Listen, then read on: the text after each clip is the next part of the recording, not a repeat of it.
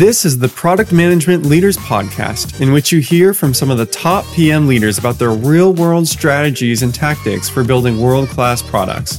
It's sponsored by Vox Implant, the leading serverless communications platform and no-code drag-and-drop contact center solution. Vox Implant enables product leaders and developers to integrate communications into their products, such as embedding voice, video, SMS, in-app chat, and natural language processing. Join over 30,000 businesses trusting Vox Implant. Now let's jump into the show. Hi there, it's your host, Grant Duncan. Today I'm speaking with Tammy Hahn, Chief Product Officer at Groundswell.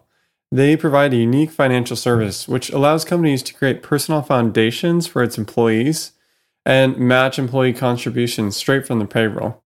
She was previously the VP of Product Management at Cornerstone OnDemand, managing a team of over 50 people, helping propel the company forward, being there for 10 years. She has a lot of engaging insights to share, so I'm excited to interview her today. Hey, Tammy, it's so great to have you on today. So can you start by sharing a little bit about your role and what company you're at? Sure, absolutely. Great to be on the show today, Grant. My name is Tammy Hahn. I am Chief Product Officer at a new startup called Groundswell. And Groundswell sits on the intersection of fintech and philanthropy. And what we're trying to do is to democratize or decentralize philanthropy and make it accessible to everyone. We understand that not all of us can be the 0.1%, and we can't necessarily all individually have the social impact of a Bill Gates or a Warren Buffett or a Rockefeller, but together we can create a groundswell of change. So reimagining the way that people give and invest for social impact. That sounds like a really fun company to work at. Yeah. I know so many people want to work, have their work be meaningful and have a social impact. And so sounds like you're on the front lines of that. Very cool. Yeah. And could you give a brief background of your experience before then as well, so people can understand your journey to where you are today? Yeah, absolutely. So my degree was in computer science. So I actually started out as a developer and quickly realized in 6 to 12 months that I didn't want to be a developer. I didn't want to be the one taking requirements and executing. I wanted to be the one giving requirements and determining what we should build. Nice. So I switched over to product management, although back then, this was 2004, product management was still in its infancy. So at the company that I was at, which was Barclays Global Investors at that time, there wasn't such a role. It was basically a created role by me. And it was because I was a developer and we were working with our internal customer, which was the traders who was trading on this electronic platform. And they would give us requirements and then we would build it and they would say, no, this isn't exactly what I wanted. And go back to the drawing board, do this again and again and again. And about a year later, we finally get something that was useful to them. So I thought there must be a better way to do this. So I actually created the product management role there at Barclays. And then I decided that it rained too much in San Francisco. It was March of 2008. It rained the entire month. And I moved back to LA, which is where I'm originally from, where I went through many iterations of what it is that I wanted to do. I worked at a PR firm. I worked in advertising. I worked at a comedy club, doing all sorts of different things, which then led me to my destination at Cornerstone OnDemand, which is a human capital management software company that's based out of Santa Monica in Los Angeles. When I joined Cornerstone, it was about 40 million in revenue, about 6 product managers, and we were all reporting directly to the CEO. We were selling about 5 different product lines, and then fast forward the following year, we IPO'd and then spent the next 10 years there, where we took the company from that original 40 million to 850 million. That team of 6 became a team of over 100 globally, which included product managers and designers. And the 5 product SKUs turned into, I think, 28 or 29 different product SKUs by the time that I left that we were selling independently. So crazy amount of growth, process, team, and technologies that we used. Wow. That must have been quite an experience to be on that journey there. Yeah. So it sounds like you've kind of been at that time where maybe you're taking something from 1 or 10 to 100, and now it sounds like you're maybe more in the 0 to 1 scale with the early stage startup. Can you share how you think about those differently? Yeah, absolutely. I took it for granted at Cornerstone, going from 1 or 10 to 100, always having customers that were lined up that would readily give us feedback, be beta customers, test out the product before we went and rolled it out. And I think that's a key difference in going 0 to 1. You've got connections and you've got your network, but you're pretty much begging people that aren't already paying and asking for something to go and validate an idea, and then potentially rolling it out to their users if you're in a B2B space like we are. And so getting those early testers is really hard in a 0 to 1 versus a 1 to 100. Another thing is at Cornerstone, because we were such a large team, over 100, people could be specialized and go really deep in their area of expertise. We had a separate research team, a separate UX team, a separate UI team. And yeah, that added to a lot of complexities and handoffs. It's like a giant game of telephone where you're doing a lot of handoffs. But at the same time, like, you just develop such expertise in your area, and you were just a subject matter expert and you could go super deep in something. Whereas in a 0 to 1 case, you're much more of a generalist, which is fascinating to me as a product leader or product manager at heart, just really trying to understand what other people do in their roles and their pain points and what they do day to day. Like, I have definitely newfound respect for account executives and business development representatives trying to like hustle and get your first customers, just all of the things to make a company and a product successful. Yeah, that's awesome to hear. So how do you think about scaling your team at Groundswell in the future? I don't know if you have people today, but if not, how do you think about hiring? Who will be some of the first key characteristics for your early hires? Yeah, absolutely. So I think what I'm looking for are the people that can flex, right? That are these generalists that aren't afraid to go high level and get into the nitty gritty. There is no product yet, so it's you don't even have metrics to fall back on to have a hypothesis in terms of, what is going to optimize a certain flow. The flow doesn't even exist.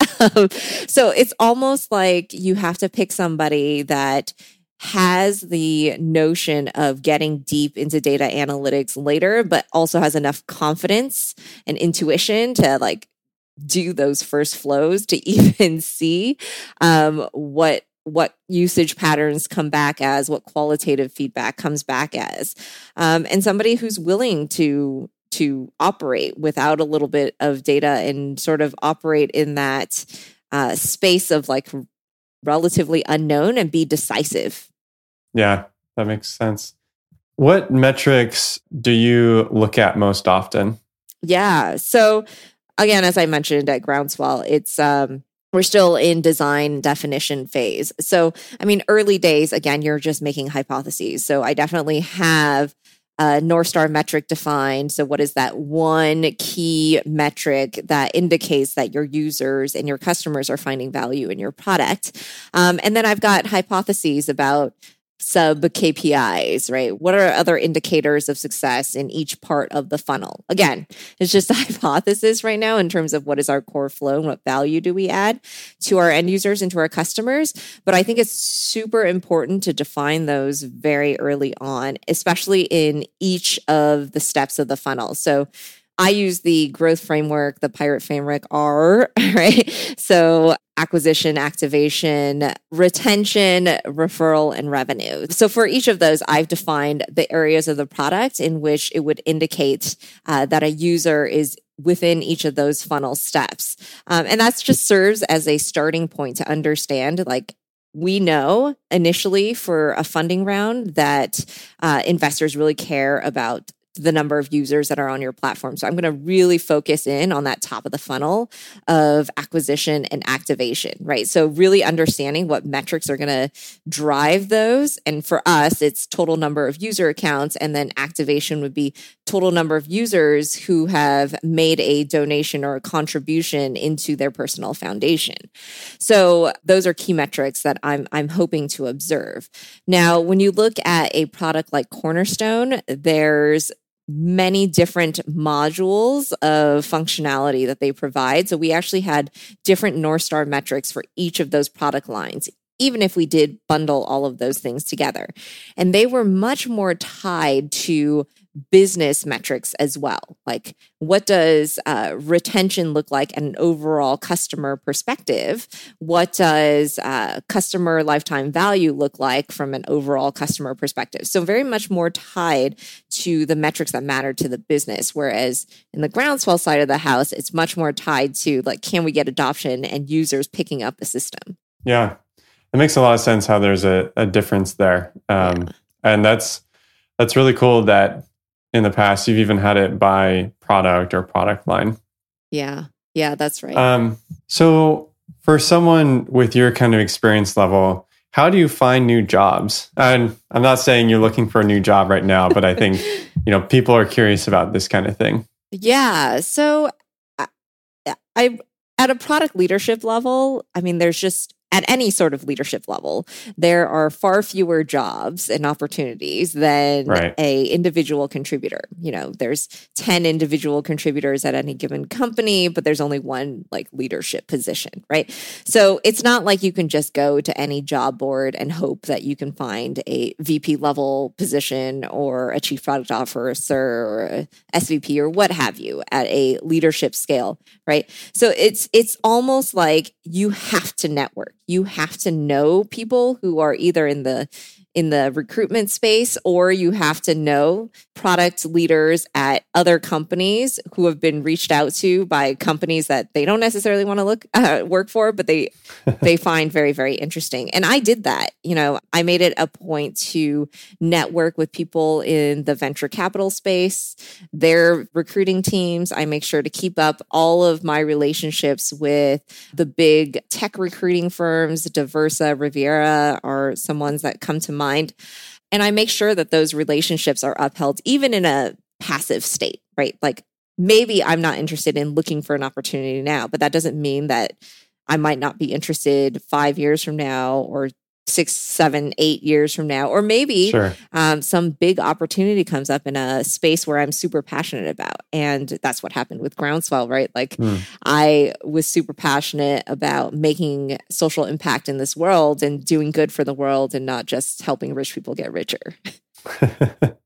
Yeah, that's great that it worked out for you in this way. Yeah. So if you were to think about a pie chart of your time on a day or a week, what does that look like? Yeah. So at Groundswell, it's quite different than what it was at Cornerstone, for sure.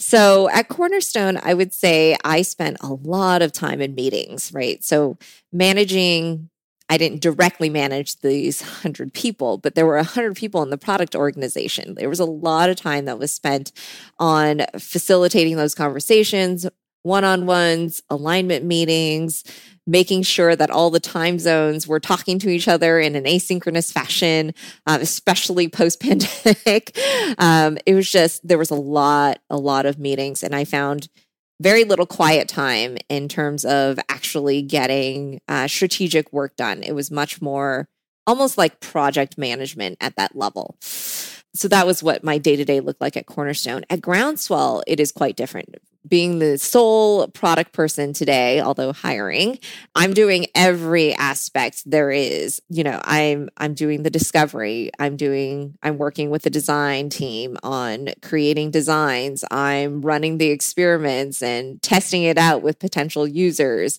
I'm also working with the engineering team, and we didn't have a CTO until pretty recently. So I was doing sort of the mentoring of the engineers that we did have to work on POCs and to just test out tech feasibility.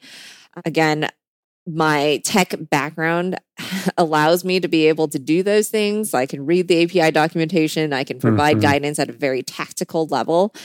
So I find myself really shifting a lot in the day-to-day, going from tactical to strategic and back again. Yeah, it sounds like it's probably fun to get back into the heart of it and execution and really like putting your product management skills to the test in maybe a more hands-on way. That's cool. Definitely. Yes. I mean, it'd been quite some time since I had written my own user stories, my own, PRD or any of those things. So that was a little bit rusty. It was definitely like, oh, get this dust off of me and put pen to paper on some of these things. Yeah. Yeah, that's great. So we had a listener ask a question that they were curious to hear your thoughts on. Anshul asked, for products, how do you determine when to keep them as is, or when do you need to pivot, or in some cases, when do you need to kill it altogether? Yeah, great question.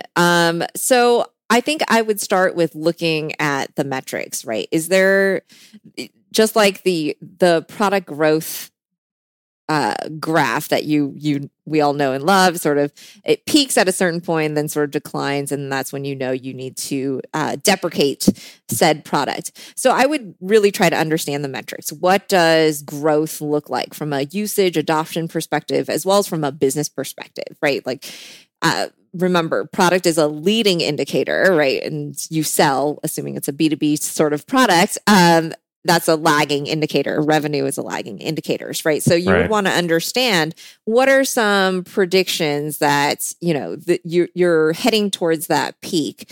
It's not growth from a business metric standpoint. It's growth or adoption and usage from your product standpoint. So you want to key in on those KPIs that might be indicators that people are starting to drop off from a retention perspective, or new users adopting or referring is starting to drop off. But you still might see that continuous growth from a sales perspective. Now, when those numbers do start to, like, you were used to be growing, 50% month over month, and now you're only seeing, 20%, 10%. You're starting to see that little bit of a dip from a product usage standpoint. Then you might look at the sales metric standpoint and still see that still seems to be growing at 30% month over month and continuing to grow. In which case, I would recommend putting that into a maintenance mode, right, and doing small optimizations that your customers are asking for. Now, when that growth sort of stagnates from a sales perspective, that's sort of when you need to be evaluating, like, what are my costs for even maintaining this product? All right. So what does customer support look like? The operational costs? How much time is your engineering team spending on defects? Things of that nature, right? To understand, okay, might this product be nearing end of life? Do we want to redesign, build a new product that sort of still serves this pain point, or is qualitatively your customer base sort of saying, we stopped using this because we found a different approach, or this is no longer an issue. We are now all remote, as an example, so we no longer use this feature in this product that helps us do things in office, as another example, right? And at which case you would determine, okay, now the cost of operating this particular product is outweighing the future profit. So understanding that your engineering team needs to have focused time on innovation, that is a good time to be putting a product to rest. Yeah, those are hard decisions, but I think that's a great framework to help people think about some of the factors and metrics to consider. Yeah. Can you share about how you think about prioritization and trade-off decisions? Yeah. So prioritization is always hard. Every stakeholder is always demanding something from a product manager. It's really, really hard. And I think it's all about starting out with the right objectives up front, right? So I have a saying that the way that I operate as a leader is align on your objective collaborate on the strategy, and then execute the tactics. So it has to be really clear coming from the business perspective. What is our objective as a business? Is it to grow? Is it to retain our customer base? Is it something else? Is it to just improve our brands? And then, what is the strategy for that, right? If it's to grow, are we going to penetrate a new market, go into a new vertical, expand our product offering? And that might be tied very closely to your sales goals, right? We're going to do this by increasing our existing customer base, their lifetime value, by adding on new products that are tangential, that are a new price point, right? Or it could be like new customers altogether, again, by penetrating a new geography or a new vertical. And that sort of indicates to a product person, okay, well, based upon these objectives and goals and how we're going to measure success as a business, what might we prioritize, and what doesn't fit along that, right? So if you're trying to penetrate into the EMEA region, as an example, right, and you get somebody in the US on the federal side saying, hey, we need to add in these compliance features for our federal customers, or for us to sell into our federal base, you can point back to the business objectives and strategy to say, hey, like that doesn't seem aligned with, what our objectives are. Now, that doesn't mean ignore your existing customer base. If you've got, 10 millions or millions of dollars like on the line of your existing customer base who are really upset because, the core workflow that they bought or the core value proposition that they hope to achieve is not being met, like that's something really to take into consideration, and sort of providing that data point to your leader, to your executives, whomever, and make a recommendation on where you're going to spend your time. Yeah, great points. So in that 0 to 1 world, mm-hmm. How do you know when you have product market fit? I know it's such a loosey-goosey term, product market fit. What does that even mean? How do you put like dollars around that? Is it when you have 10 paying customers, 50 paying customers, 5 white papers or testimonials that they find value in your product? So I think that's a little bit fluffy. I think it's hard to say. From a personal standpoint, I do believe that venture firms have narrowed in on that definition, right? You need to have 2 million in revenue and, a certain number of users and certain percentage of growth, year over year, et cetera. But I think to me, it's like going 0 to 1. It's like, how do you continue to expand out your target audience and continue to have raving fans as you expand out? So in the 0 to 1 phase, it's really, really important to have focus on who is your target audience in that initial rollout, right? Let's call it a alpha rollout. I hate the word MVP because everybody just simplifies everything into this like MVP word. So forget it. There's milestones leading up to whatever is considered MVP, which to me is like, okay, great. You've launched the product and now there are people lining up to buy it. I guess that's what MVP means. But there's all these milestones that lead up to that. So you might say milestone 1, we are going to target just friends and family, and they look like this type of user with this type of behavior, right? And you make them raving fans before you expand out your target audience. And you say, okay, great. Now we're going to bring in like people that are external to our network, maybe 2 degrees removed, but they must have these characteristics. And for us, it's, people that already give today or already philanthropic. We're not trying to completely change somebody's behavior that isn't already giving today, right? That sort of thing. And as you continue to expand that audience, when do you actually have not just a big enough sampling size, let's call it like 100 users, but when do you have a big enough target segment where you feel like you have good enough representation? Let's say 80% of those users are like using the product, finding value, you've got the testimonials, and they're actively using on a whatever your metric is, daily, weekly, monthly. For us, it's monthly. On that sort of basis, and who are willing to refer you. So really like across that growth metric standpoint, you've got 80% advocates within that target market. Yeah, one of the things you're kind of hinting at there is being able to define well your persona or your ICP. That's right. How do you go about doing that especially in that 0 to 1 early stage when maybe you don't have thousands of customers to do analysis on or research with? Yeah, absolutely. So I went through that painstaking process over the last several months. Yeah. And I would say that has been quite difficult because initially early on, most companies don't actually start I'm going to call it the quote unquote the right way, where you're solving a particular problem and you're not opinionated about the solution. Typically, founders come in, if they're not from a product background, they're opinionated on their solution and it's unclear what problem they're trying to solve, right? So I would say almost like initially you're validating what are the problems. So you talk to like who are the stakeholders, who are the like hypothetical customers and user personas, and you just go and you try to understand their problems. Then you try to narrow in, because you got to classify yourself what groupings each of these personas fall into. Maybe it's, for us, we consider white collar versus blue collar. We consider generational gaps. We consider things like, do you come from an SMB, mid-market, or enterprise size company, as an example, right? And you start to categorize each of these stakeholders that you're talking to, potential customers or potential users, and you're trying to map their problems, right? Like you're trying to see, okay, what problem applies across the board versus like what's niche to every single individual like grouping. Then based upon that grouping, like you want to classify, like highlight in green, yellow, whatever it is, and everything that applies across the board. And you want to hit on those first. Then you want to identify like the smallest grouping of requirements, right? From a product standpoint, that's like the easiest to roll out. We have to build the least amount of things.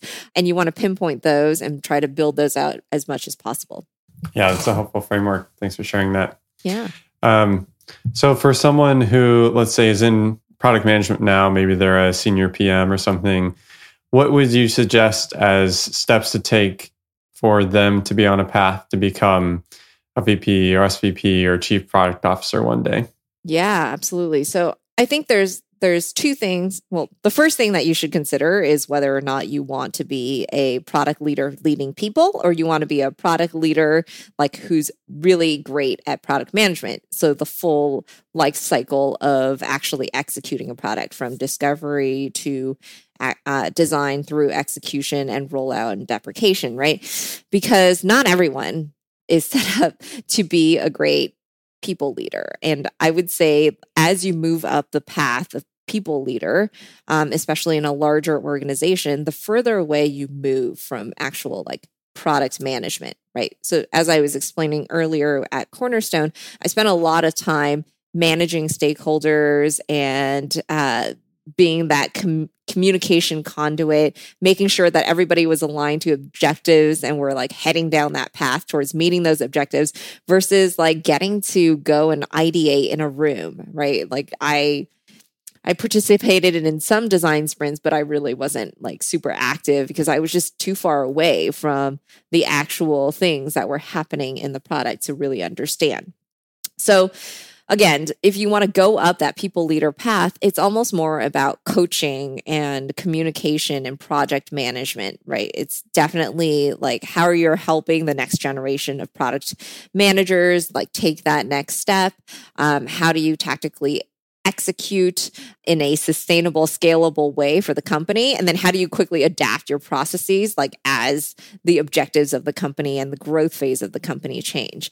So further away from product, which is a little bit sad for me, versus somebody who wants to get just really, really skilled at discovery and going deep into discovery. And maybe you become a researcher or an R&D team, or somebody that wants to go a little bit wider across the product management lifecycle altogether.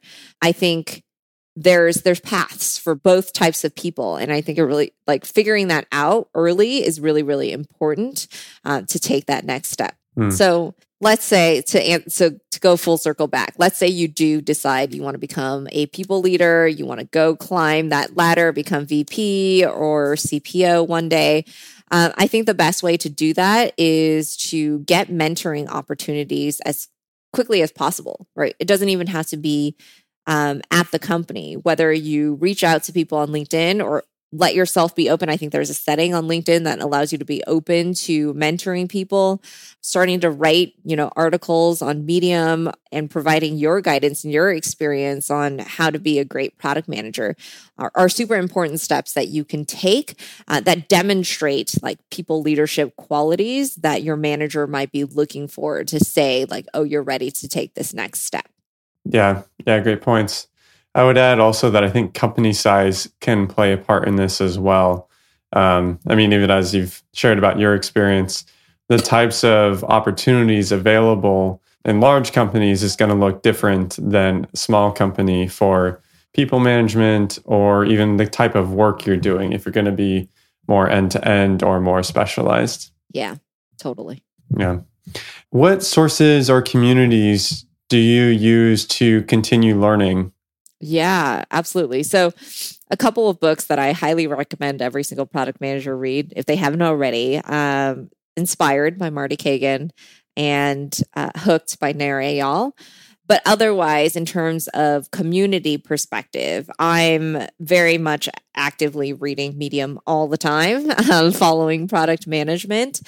LinkedIn is also a great resource where you can follow like really great product leaders and their content is just stellar, on point. Some leaders that I follow, Gibson Biddle, who used to be head of product at Netflix and then at Chegg, who's got just great content that he posts on LinkedIn. I think you can also follow him on Substack and on Medium. So those are great channels. And I would say start adding yourself to these Slack communities. There's Product Collective, there's UX and UI Design Collective. There's all these new resources popping up that you can participate as a community that have been super helpful, because getting a lens outside of your own company and what you know is actually really, really important to developing your career as a product manager, because what works for you in one place probably or may not work for you at another place. And they might run completely differently as a product organization somewhere else. So expanding your knowledge of how other companies work is very, very useful. Yeah, that's a great point. And sometimes things are transferable. Other times, like you're saying, you're going to have to maybe take away the principles and apply them in some kind of new setting. Yeah, that's right. So how do you recommend PMs deal with failure? Yeah, so great question. First of all, I don't like to call failure failure. It's more like a misstep. So to me, like take away product management and like real life, right? When you learned how to ride a bike, you fell off before you actually were able to ride the bike, unless you were I don't know, some bike riding genius when you were a child. But it's a misstep. It's what did you learn from that misstep, more so about the failure itself, right? So it's a learning process. I only consider it a failure really if you fail to learn and you repeat that mistake over and over and over again.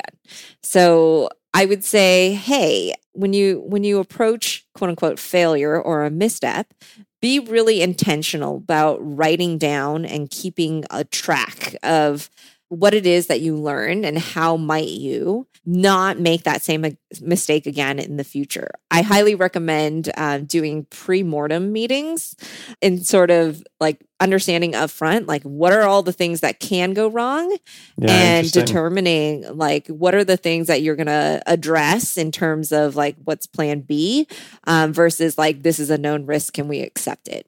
Yeah, I love that pre-mortem idea. I don't think a lot of people are doing that, but that could be super valuable. Yeah. It's a great tool. It also like it gives an avenue for the people that tend to err towards like being prepared. Like I'm definitely of a personality type where I like to be prepared. I'd like to create plans for everything and a plan A and a plan B. And when I quote Mike Tyson a lot, but it's like everyone has a plan until they get punched in the face. And so I'm like, well, I have a plan for getting punched in the face too. What happens then?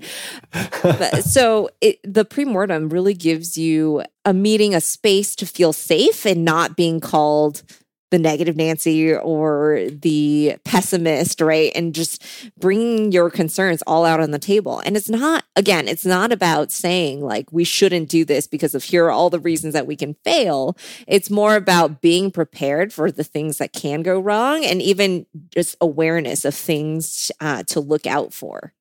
Yeah. Yeah. Great points. How do you think about presenting to the board of directors? Do you have any tips for people? Breathe. So I was actually quite fortunate at Cornerstone that one of the key capabilities that our CEO set us up with was he expected every product manager to be amazing presenters, and he gave us a lot of opportunities to be great presenters, giving us coaching and development, like hiring an external party to come and coach us, and then giving us the opportunity at events, right? Like HR Tech was a big event for all human capital management type of companies. We would get to speak there. We also had customer conferences that we held twice a year. We would speak there. And these were audiences of, anywhere between 50 to 2,000 people. So I feel very blessed in getting thrown into the fire early on in terms of losing my nerves, like presenting to large audiences. So I don't get the nerves that some might get in terms of presenting to a board. And I think the advice applies to anything. It's like really recognizing your audience. Like, what is it that they care about? Not what you care about selling them or what metrics you care about sharing. Like, what do they care about? And tailoring your presentation, your conversation dialogue around those things. Like, this is not about you, presenter. This is about them and what they want to hear. Yeah, totally. Yeah, and that probably doesn't mean just making a slide full of text. Oh, definitely not. Definitely always have a narrative, always have a story to tell. Like, don't, again, feature. Don't, nobody wants to see that. Yep, totally. What's one of the hardest product decisions you've had to make? So many. But yeah, so I think your question about prioritization and how it aligns with like when do you know to continue to invest or put into maintenance or to deprecate, like those are always the hardest decisions because you're never going to make everyone happy and you just have to be okay with that, number one. Like that example that I gave about, telling somebody in the federal space that you're not going to build their enhancement for their sales reps, but you're going to instead invest in EMEA because that's what the business goal is. Like you have to recognize you're still saying no to somebody whose livelihood and whose own team has like a quota to hit and things to do, right?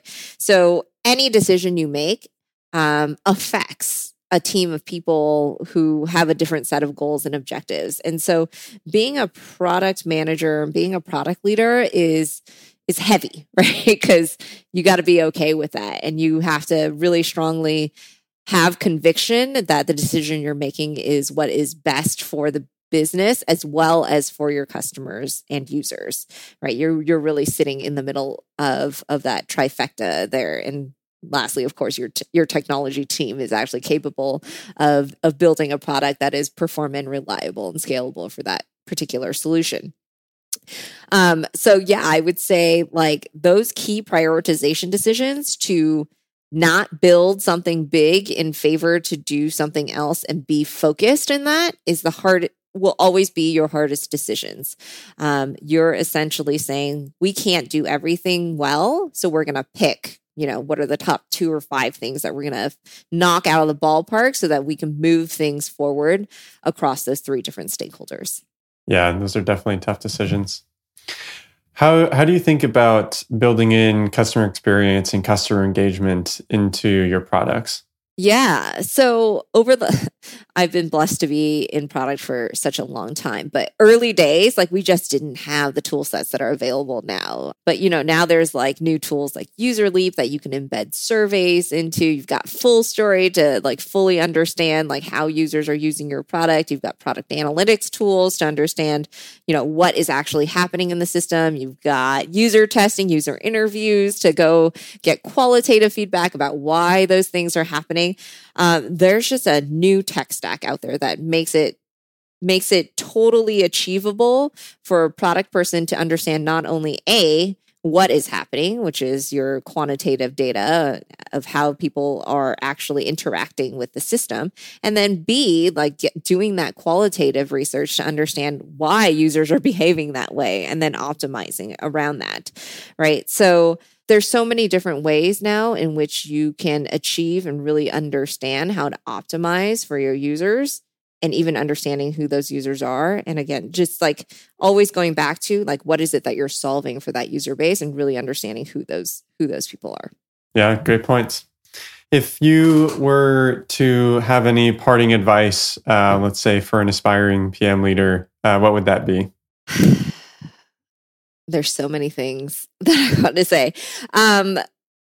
Again, I think it goes back to standing your ground and having the data to back you up on why you're choosing to make the choices that you make. I think the worst thing that you can do is to be too agreeable for the sake of being agreeable and getting people to like your decisions. Again, just you have to be okay with not everybody's going to like your decision, but you need to have the conviction and data to back up why you're making those choices, those very hard choices, to be able to focus. Focus is definitely, I think, the downfall to great products. It's when you get to the point where you're just like, your breath is way too large. And you're just trying to do too many things that don't align, again, to like an outcome for the business or for your users. So just get your evidence, have conviction on what you want to focus on, and stick to your guns. Great final points.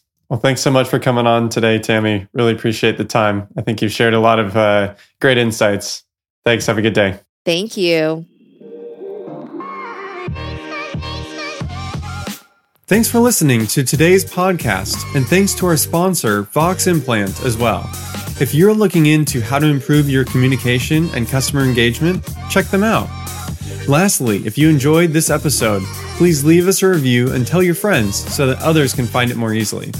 Have a great day, and feel free to reach out to me, Grant Duncan, if you have any questions you want asked in our next episode.